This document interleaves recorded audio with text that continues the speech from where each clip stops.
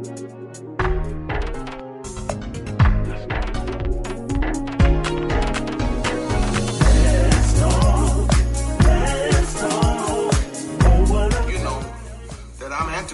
I believe a man is supposed to take care of his woman. I don't care how much money your woman make.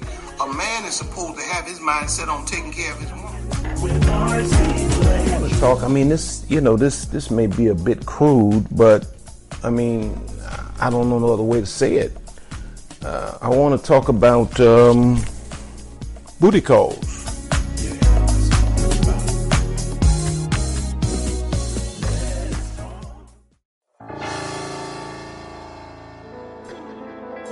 Good evening, good evening, good evening.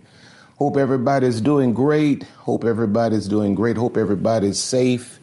And pray that you're doing well. I'm so excited to be able to talk to you this evening. If you don't mind, I'd love for you to share this link on your other social media platforms. I want to talk about why is it that many people get trapped in relationships that are going nowhere? Why is it that too many people, are getting trapped in relationships that are going absolutely nowhere? And I forgot to bring my book in here. I meant to bring my book so you could see it. In my book, The Father-Daughter Talk, I call it the merry-go-round. And the reason I call it the merry-go-round is because the merry-go-round gives you a fast ride, but you end up in the same place every time. It brings you on a fast ride. It's thrilling, it's dizzying, but it's redundant. And every time you're done with that ride, it drops you off in the same place. You go on a fast ride. It's a fast ride going nowhere. And how many people do you know? How many people do I know? How many people do I communicate with on a daily basis who are trapped in relationships that are going absolutely nowhere? It's clear that it's going nowhere to everybody around you, and it's even clear to you. But there's a reason, and I'll talk about that at the end of this session. There's a reason you refuse to accept the facts, as truth. There's a reason you keep talking yourself out of what is clearly common sense. But if you look in Proverbs 7, a passage of scripture that I read quite a lot when it comes down to these relationships, it says, with her much fair speech, she caused him to yield. With the flattering of her lips, she forced him. He goeth after her straightway as an ox goeth to the slaughter, or as a fool to the correction of the stocks, till a dart strike through his liver, as a bird hasteth to the snare, and knoweth not that it is for his life. Thank you, Kissed by D. I'm trying to read it. You know I'm talking to you. Thank you. But the thing I want you to zoom in on is that the Bible says, with her much fair speech, she caused him to yield. That's almost like a wrestler's kind of maneuver where the wrestler pins the person until they're counted out 1, 2, 3. She caused him to yield, or the person taps out. And with the flattering of her lips, she forced him. That's some powerful language. That, watch this. Listen to this very carefully. It's interesting that a woman could force a man with her words. Listen, let me say it again. It's interesting that a woman could force a man with her words. And then the Bible finally says, like a bird that runs to a snare and knows not that it is for his life. Most people that have gotten caught up, trapped in relationships going nowhere, have done so not realizing that their lives were on the line. Most people, when you got caught up in this relationship that has gone nowhere and is going nowhere, you got caught up in it because the sex appeal was great. You got caught up in it because, it looked good on your Instagram profile. You got caught up in it for a lot of reasons. You never realized that this was for your life. Maybe not your life literally, but it has been a waste of your life. It has been a waste of your time. It has consumed precious years. I love you, Pastor. Is it Micah? Thank you so much. It has consumed precious years. Thank you, Purple Hearts. Somebody said to me the other day, sent me an email that they were offended that I speak to people who are kind to me. Now, if you have a problem with that, I'm not the only one here. But I was trained to respond to people who are kind to you. This is a social platform. It's a community. It's interactive. That's why they have these things running up here so I can read them. And when people are kind to me, I respond. So if you're offended by that, I can't even apologize because I can't apologize for being me. But let's get into this. Number one, how does this start? Why did I get stuck in a relationship going nowhere? How did I get on this merry-go-round? Okay, here's where it started. It started with love bombing. These are terms that I've learned, as I've studied narcissism. It started with love bombing. Love bombing is the act of influencing, or at least attempting to influence a person by demonstrations of attention and extreme affection. They just love bomb you. Thank you, Sharon. I appreciate you. They just love bomb you. It's like, you go back to our first text, Proverbs 7:21 through 23, says, through her speech she caused them to yield, and through flattery she forced him. It's like she just overwhelmed him. It's like she just overwhelmed him. And that's how many of you got stuck in this. Maybe you went from a situation where there was no affection, there was no attention given, and then you run up on this individual, this character, who love bombs you, who gives you all of the attention, who goes overboard with affection. And you don't know because you've never experienced what authentic and genuine and true affection looked like, what genuine attention feels like. You didn't know that this was false and that this was fake and that this was really just a trap to set you up, to tie your soul up so that they could manipulate and control you from the inside out. So it started off with love bombing. Just a person that they won't even let you breathe, they won't let you move. You get off work, they're in the parking lot. They blow your phone up all day long with text messages about "I love you," hearts all over the screen, and they're at your house as soon as you arrive. It's just they love bomb, and you, because you've been starved for attention. And see, they seek people out that they know are starved for this kind of attention. Because you've been starved for attention like this, you get excited about it and you buy into it. And so you kind of go with it. And it's like, it's like a wave that just picks you up and carries you and takes you away. And the Bible says in Proverbs 29:5, A man that flattereth his neighbor spreadeth, watch this, I love this. I was just reading this today. A man that flattereth his neighbor spreadeth a net for his feet. A man that flattereth his neighbor spreadeth a net for his feet.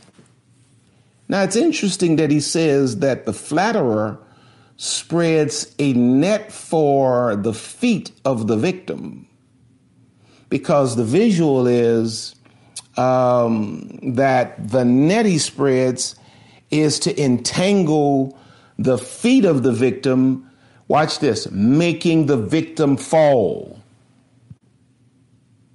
A flatterer, a man that flattereth his neighbor spreadeth a net for his feet, meaning he ties his feet up so that he's immobile. He can't run. He can't walk. He falls, and he's stuck in place where he falls.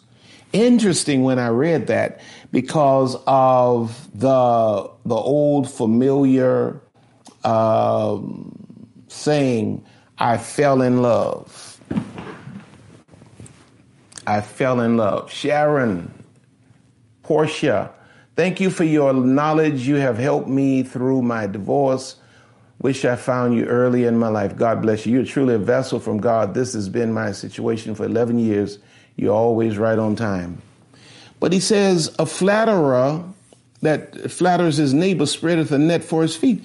Now, this goes back to my whole position on this falling in love thing. When a person love bombs you, love bombing is designed to make the victim fall in love, as opposed to intentionally and intelligently walking in love or walking into love. The purpose of love bombing is to get you so carried away emotionally that you don't have time. Watch this. You don't have time to think. It's like a whirlwind. It's like, it's moving so fast you can't even open your eyes. You just caught up in the love bombing, and before you knew it, you fell in love with someone that was sent directly from the devil. That's a good word. They smother you. They don't give you a chance to think. They occupy all of your time. They just love it on you. It's like, you know something wrong, but then everything seems to be so right. I've always prayed for somebody to love me like this, but there's something strange about it. It just doesn't feel, I just don't know. And then here comes another dozen of roses, and you're like, but how can you resist this? You don't realize that this person is really just setting you up. This is not real. This is not authentic. And watch this. This ain't gonna last. Look what the Bible says in Romans 16, verses 17 and 18. It says, I urge you, brothers and sisters, to keep your eyes on those who cause dissensions and create obstacles or introduce temptations for others to commit sin, acting in ways contrary to the doctrine which you have learned. Now listen to what he says here. Turn away from them, for such people do not serve our Lord Christ, but their own appetites and base desires. By smooth and flattering speech, they deceive the hearts of the unsuspecting, the innocent, and the naive. See, when you grow up in this thing and you really become wise, you're not moved by somebody that's love bombing you. I don't need you just, I don't need you all over the place. I just need you to be steady and be consistent and be genuine and be authentic. You ain't got nothing to prove to me. Come on now. You ain't got nothing to prove to me. I need you to slow down, because I get nervous when people start trying to prove things to me and you go to, overly promoting your, slow down so I can see what you're doing. Slow down. You already sent me a dozen roses this week. I don't need 2 dozen. Just calm down. Let's have a conversation. Let's have a conversation. Because They are love bombing you. Tiffany, God bless you, Bishop. My approach to living in my singleness has truly been blessed since watching you. Thank you. That's why I'm here. So this thing started with love bombing. Some of you all are in that phase now where somebody used the word, they're smothering you. It's all good, but something ain't right about it. Have you ever been there? Where it's all good, but something ain't right about it. They're smothering you to the point that you don't even have time to spend with your own mother or your siblings or your friends. You don't even have time to go to your church anymore. They're always planning something. It's wonderful, but it's weird at the same time. Well, the purpose of the love bombing is to what? Overwhelm you, make you fall in love, because they're trying to play on your innocence and your naivety. Okay, now, so after they love bomb you and you just, Calgon, take me away. And, you all up in the hotel and you all up in this, having sex and all this kind of stuff. And say my name, you there screaming the people's name and all this kind of stuff. And now you just head over heels. You gone. You fallen in love. He spread that net for your feet. Now you fell in love. And this happens to dudes too. Women do this to dudes too. This is a new generation of sisters out here. Thank you, Cassandra. I appreciate you. This is a new generation of sisters out here, brother. They'll blow your mind. They will blow your mind out here. These sisters have learned all the tricks and they playing them on dudes too. Love bomb you, man. Have you calling her name. And by the time they know they got you where they want you, then the whole game changes. The roses stop coming. The calls become a little fewer. And then they move into, watch this. See, the love bombing stuff, you have to understand this about the love bombing. The love bombing, there's nothing really significant about the love bombing. The love bombing is simply like, okay, if you didn't know any better, listen to this very carefully. If you didn't know any better and somebody sat you down and they were serving you, let's say a 5-course meal, but they start at the dessert and they overload you with ice cream and pie and all of this kind of stuff that has no nutritional value. There's nothing significant about this. There's nothing lasting about this. They start, but they know you don't know any better. So they start with the ice cream and the pie and the cake, and they overload you on that. And then by the time you look around and you see other people got steaks and chicken and fish and crabs and all this other stuff, now you saying, I need more than this. I need more than all of this sugar. Number one, they start with love bombing. Number two, the situation moves to the avoidance of intimacy. You got all of this love bombing, but watch this. There's even had all of this sex you wasn't supposed to have. You done went through all of this, and then you wake up one day and you realize, you snap out of the spell for a minute and you realize, I've got nothing significant out of this. There's really been no intimacy in this.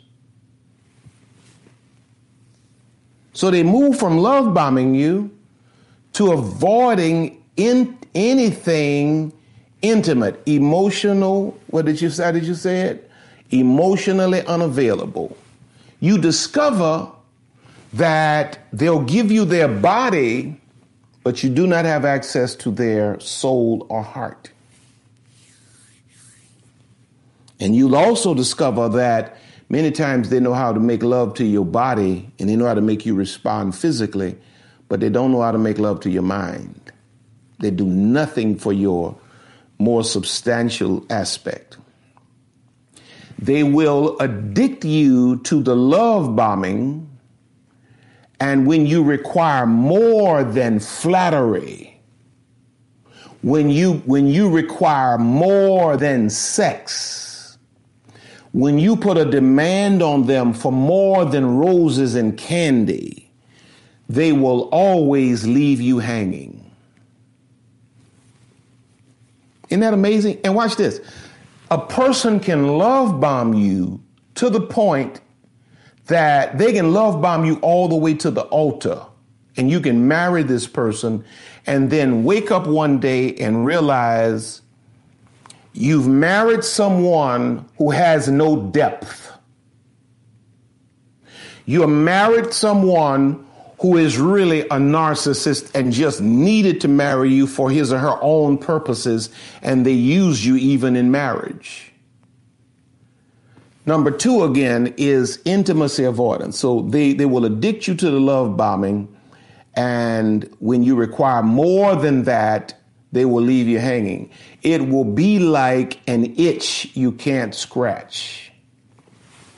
It's like something missing, it's something missing. I need more than this. They know how to have sex, but they don't know how to make love. They know how to have sex, but they have no conversation. They are totally disconnected from you, who you are internally, spiritually, emotionally, intellectually. They do not relate to you. Now, a person that is avoiding intimacy, a few things that I listed here. They won't engage hard conversations. So when you say something like, let's talk, let's have a talk, let's talk about your feelings. Let's talk about my feelings. Well, they go, I got to go to work. They will not engage in hard conversations. They will never engage in hard conversations. Whenever you come up with a heart-to-heart conversation, they're going to find a way out of it. Or they're going to make light of the moment and, they'll let you speak your piece maybe, but when it comes down to them, they're going to give you some little cookie-cutter answer and they're going to slide on out of it. Letter B, they won't have a response to your painful truth. When you go to talking about how you feel and how you're hurting, they won't be able to provide any empathy. And so you're sitting there pouring your heart out, and this person is so disconnected because they are avoiding any level of intimacy with you. They come across as though they are completely numb to whatever it is you're expressing. They can't handle the truth of your pain.